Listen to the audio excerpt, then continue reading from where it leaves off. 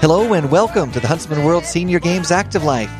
My name is Kyle Case and I'll be your host on this amazing journey as we attempt to help you get the most out of your life. Joining me in the studio today is my co-pilot, Jeff Harding. Jeff, how you doing today? I am doing as well as sunshine. As well as sunshine. And can you do any that better? Sounds good. You can't do any better than sunshine, can you? You can't do better than a nice sunny day. That's right. And I'm glad. I'm glad that you're doing well. That's a new one, but I'm glad. Well, I try to come up with new ones every now, as you know. How are you doing, Kyle? I'm doing good. So, Jeff, I'm just going to jump right into it today. Okay, let's do it. We're going to start the show off talking about sleep. Oh, we're going to... Does that surprise you? One of my favorite topics. No. We talk about sleep often on this show, but honestly, it's been a while since we've talked. Right. So it's so important, though. This aspect of our life is so important. It seems like it's such an easy part, but it isn't. It takes work to do it right. Well, it does. But there are so many benefits in our brain health. Scientists have found links or at least correlations between sleep and dementia, as well as many other health risks. So it's important. It is. And today, this morning, actually, I found another study that I wanted to share with you. I found it in the Reader's Digest. Wow. And it's new research that was presented at the European Society of Cardiology Congress in 2018.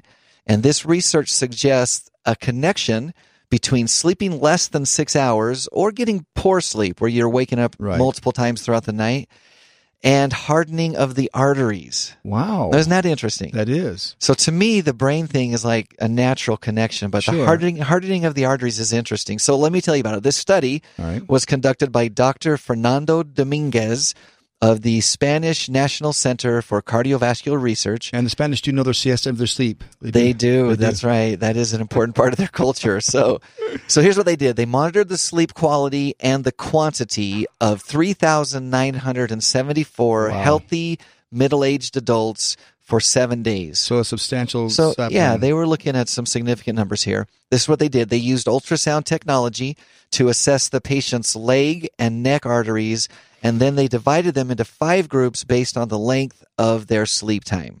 Wow. So guess what they found? That the longer you sleep, the better your arteries are. Well, or the opposite, the inverse, that what they found is that very short sleepers had significantly more artery hardening than those who got 7 to 8 hours of sleep. Isn't that interesting? And how long did the sampling take, did it say? So they did it over 7 days. Just 1 week? Yeah, so just a week's time. Wow, that's amazing that there would be a noticeable difference in just 7 days. To me, that's almost scary, right? It is. That's interesting. It's a fascinating aspect of the research. They also were quick to point out, the researchers were, that although the study does suggest some kind of a possible connection between sleep and artery health, it is only an association that they found. So in other words, they're not willing to say right now that hardened arteries are caused by less sleep, but there definitely seems to be a connection of some sort. And if they're not willing to say that it's not caused, I would say that they're also maybe not willing to say that it isn't caused, right? Right. So again, it's a correlation, but it's a correlation that's worth being aware of. And I think that for me at least, that was very, very interesting. There is some good news in this study, Jeff, and this is that they found that the type of artery hardening that they found in the research subjects themselves was not any coronary arteries. Oh, so it was there were some of the other arteries that were hardened, not necessarily those that provide that supply of blood to the heart. So that's a good thing. The researchers also found that most of the individuals who slept the least had a higher incidence of metabolic syndrome, which is already associated with an increased risk of cardiovascular disease. So again, maybe it wasn't necessarily the sleep. Maybe there were some other factors that go into it. But the study participants, in addition to those two things, may also have had a higher incidence of sleep apnea, which is another condition that is suspected in a risk factor for cardiovascular disease. So there's a big picture going on here. There is. However, all of that being said, as we've talked about on the show before, we know that poor sleep habits for any reason can have a negative and even a snowball-like impact on the body in general. Right. Poor sleep can increase the risk for developing insulin resistance and diabetes or obesity, and in the long run, Both of them are major contributors to cardiovascular disease.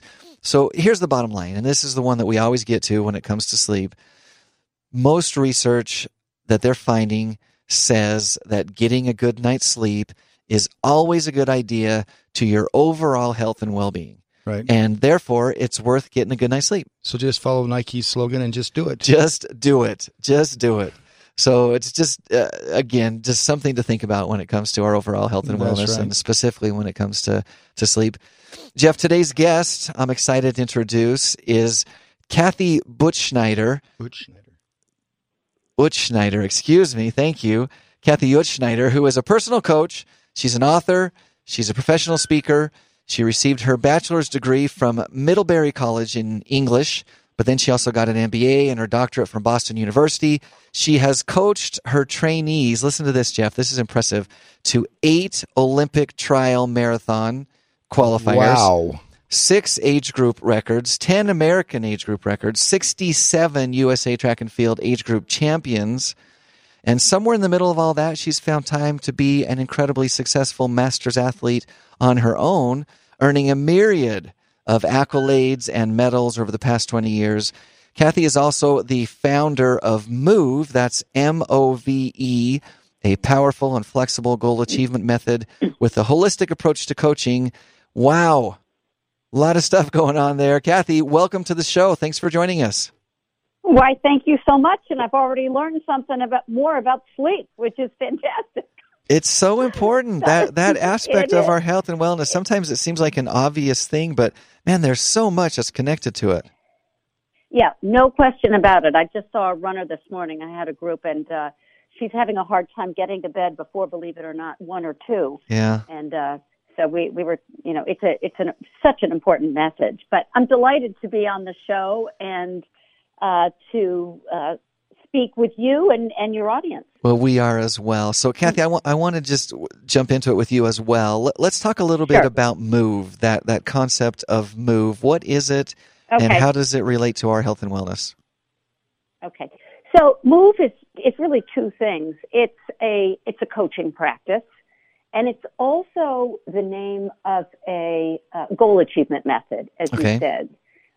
So MOVE stands for motivate, the M, organize, O, visualize, V, and E is for excel. And it's not just, a nice word with nice other words attached to it. It's based on my doctoral dissertation and on 7 years of research about goal achievement, performance, and excellence.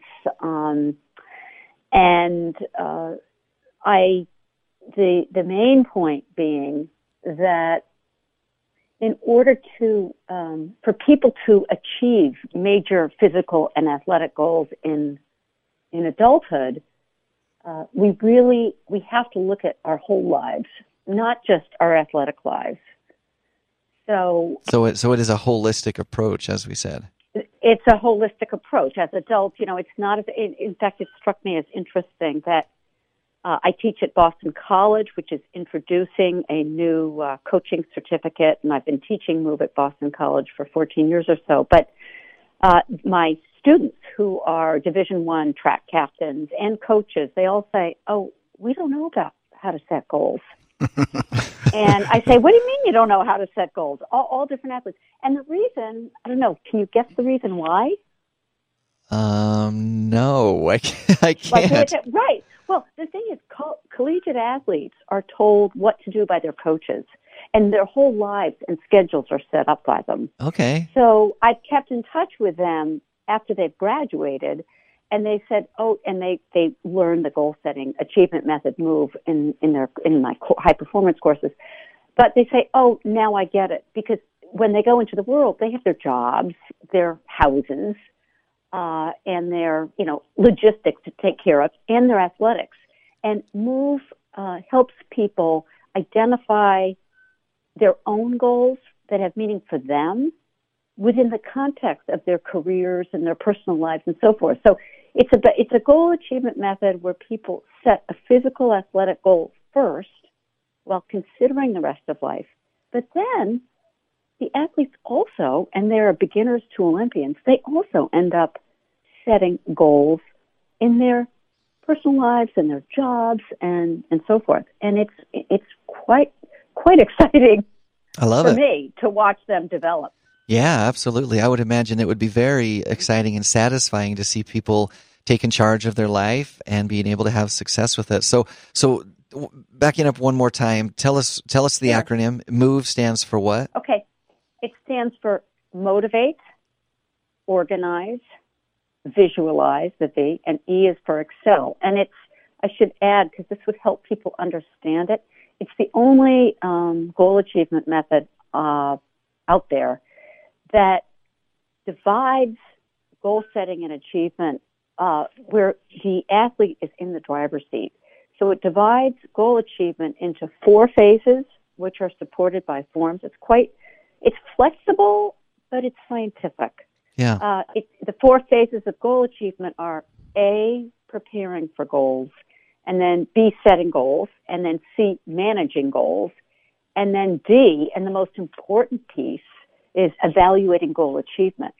So that my clients who are, all over the world, because I do a lot of phone coaching, whatever, but they say that I keep very careful records with my clients, and we work with the fact that successive short-term goals contribute to a long-term goal. Yeah. So every time you finish a short-term goal, you have your own little Bible, what have you, your own little directory of what works for you. And you say, okay, so I ran this 5K. Most of my clients are swimmers, runners, and triathletes, but I've done people in all sports because people are getting, there are a lot of doctors who use it for their medical practices too. But at any rate, they find that this process of evaluating short-term goals at the end of each short-term period, it gives them feedback of, am I setting this goal is it too high? Right. Because I do believe in being very moderate. You have to have a lot of patience. Does that answer and then there are forms that support the 4 phases. Like I have a MOVE goal pyramid for short-term goals. There's a vision statement.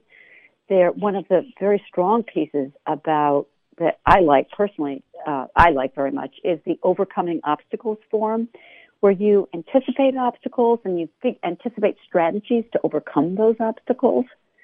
And, you can have a buddy, and it's really, I've used it for 25 years, ever since, I've had the practice. Yeah. And it's fun. It Awesome. really is fun.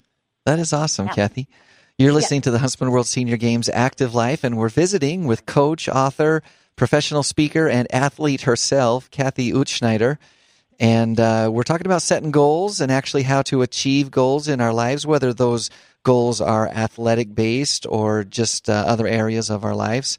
And Kathy has been an expert in that and has been able to have a lot of success as an athlete as well as a coach in helping people move forward. I know that one of the things that you talk about, and you alluded a little bit to it just a few minutes ago, but you talk about aiming high in your goal setting. What does that mean to aim high? Oh, that's a great question. So aiming high means something different for everybody. For example, I've coached many marathoners. I've run half marathons. I have never wanted to run a marathon. I was also a tennis and squash player, so I was doing some other sports on the side. So that's an example where I wanted to run the middle distance. So I've run, 800. I've run up to half marathon and done well in them, but never won. So I encourage people, and I encourage myself, to think for yourself. So you have to define what has unique meaning for you. And it's a high goal also means, so it has to have unique meaning for you. Number 2, it's got to be something that gets you a little nervous, a high goal. And the high goal, you have short-term successive goals on the way to that. But it gets you a little nervous as well as excited. And one of my former students who has used MOVE is 2016 Olympian Joe Malloy, who is currently head endurance coach at AO Performance. Okay. And I was just speaking with him, and I said, so Joe, how do you interpret that? Because he's a part of MOVE, our MOVE community. He said, aiming high means pushing your own boundaries. And he said, aim for uncertainty, which I am completely in line with. He said, operate in a zone, which I thought was very nice, of curiosity and excitement. People shouldn't put pressure on themselves when they have a high goal to be, a world-class athlete necessarily. That may not be their goal. I have many athletes who are not competitive. You might not know that from seeing who I coach, but those are some of the most rewarding coachees, athletes, people who have run their first 5K, or I had some older women walk the St. James of Compostela Trail in Europe. I've had people one of my clients has just written a book about, she's hiked 48 mountains, the 4,000 footers in New Hampshire. Wow. And she just wrote a book. Her name is Cheryl Sukers, and she wrote a book called 48 Peaks. And it's a beautiful book. But that's an example of a non-competitive goal. But it's still an athletic goal, isn't it? It's still a physical fitness goal. It's still an athletic goal. And, I think someone once asked me, or maybe who? Oh, I know. It was a student who was just taking an exam this morning, and he said, I told him that I was speaking with you today, and he said, so why aim high? And I said, lots of reasons. And anticipating that I'd be on the show, I actually talked to some of my athletes and asked them, well, why do you think you should aim high? Yeah, fair question. So I had my own answers, but then I'm going to quote a few others because I think it's good to hear from people other than me. So one is that high goals really do help you structure your life. I mean, not just your athletic life, but your work and your family and everything. And so they punctuate our lives. They give us an anchor. And they also encourage us, because we get a little nervous about them, we feel more courageous as soon as we take on a major goal. And people act more courageously. And I hope I have time to tell you about an athlete at the end. It may take a few minutes to tell about her, but she's a great specific example of how taking on a high goal makes you more courageous in everything in life. One of the athletes I asked is a woman called Sue Gustafson, and she's won the Boston Marathon in her age group, and she's finished 12 marathons. And she used to be a writer, and she speaks very articulately. Yeah. And she said a lower goal, she said, is taking second best when you can take on more. And she said there's something intrinsically noble and worthy about taking on a big rather than a small goal. And she continues that everyone wants to be a hero in their own eyes. I like that, and I agree with that. And I think that's I kind of subscribe to that. I like the concept of aiming high and dreaming big and shooting for the moon. How do you balance that with realism at the same time? Like, what's the technique that you use to say you want to go big, but you don't want to go so big that it ultimately ends in failure, right? Great question. You want to focus. You want to make small goals really important. You want to honor, like, every single time. For example, I had a client I was talking to yesterday, so she's on the phone in New York, and I'm in Massachusetts. And she said, I feel so badly. I feel like quitting because I don't want to. I said, well, you can quit if you want to, whatever. What do you want to do? What do you really want? Well, she's got so much going on in her life right now that she could only get in one workout. And I said, if that's what you can get in for the week, let's look at all the pieces. So you make the small goals, the tiny steps, really important.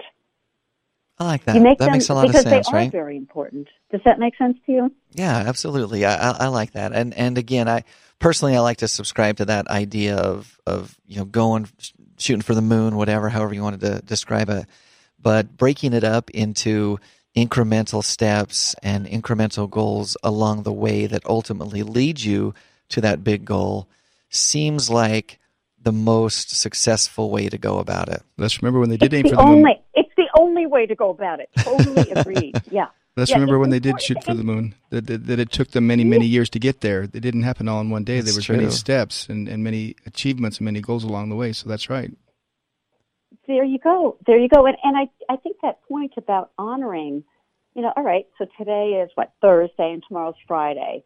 And at the end of a practice of a group this morning, move group, I said, okay, what's everyone going to do today? Because it was, an 8 to 9 group. So I said, so what's everyone going to do today?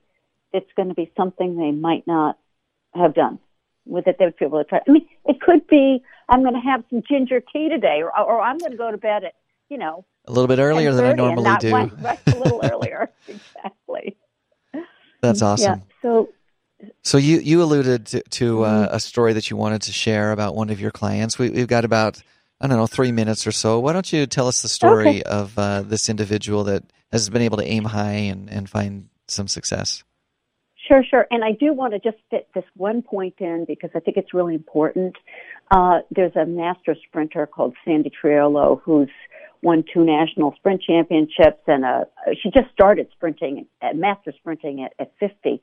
And she said, once you aim high for the first time, she said it feels so good when you want to set an even larger goal. Yeah. But proceeding with small steps. So it's contagious, and that's very important. So Gina Shield is 51 years old, and she lives in Massachusetts. And today she is flying to Miami, Florida, for the National Aquathlon Championships. That is a 1,000-meter swim and a 5K run. Okay. Wow. And she said, going for something like this is so far outside my comfort zone. Now, she's a wife, a mother, a fisheries biologist. And she says, I said, can you just tell a few highlights, I should say, about that support the points of move. And she said, training has helped me structure my work, my marriage, and parenting. Her husband, Ray, is also a competitive runner, but she has a daughter, Ruby, who has multiple disabilities, including being 100% nonverbal.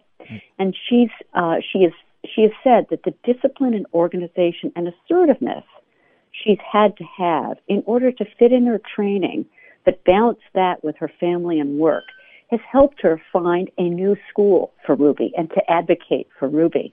Wow. And she said this quote, isn't that great? I mean, it's just great. It helps you be brave. It helps you endure the cold of winters when you go out running and, running when it's cold outside. You say, oh, this cold doesn't bother me so much. And it's that as a metaphor for everything in life.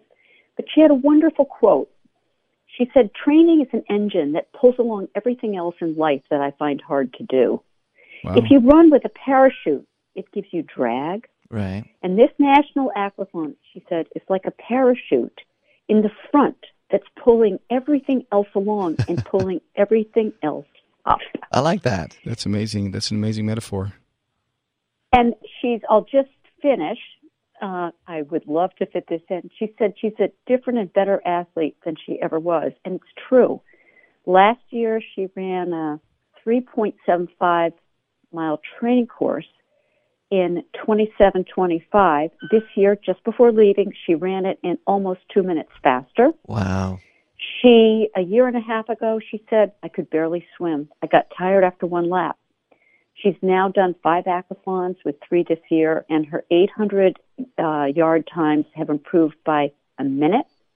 And she's leaner. She said, I used to be 125 pounds when I was good, when my weight was good, and 30 when it wasn't, and now I'm 114 pounds. So she's had a lot of success following the program. She has. And her final quote, just to add, which is unusual, she said, I feel like a Russian doll. You peel off different layers, and now I'm a better athlete today than ever. I'm in the best shape of my life. That is awesome. Okay. What a great story. What a great inspirational story. Kathy, that's all the time that we have to visit with you. But thank you so much for joining us today, and we're looking forward to having you back on the show in a couple of weeks and adding to this concept of move and goal setting and finding success in our lives. Thank you so much. It's been an honor. Thank you.